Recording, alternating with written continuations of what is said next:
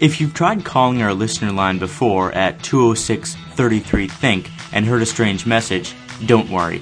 It's back up and running as normal. We want your feedback to be a constant part of the podcast.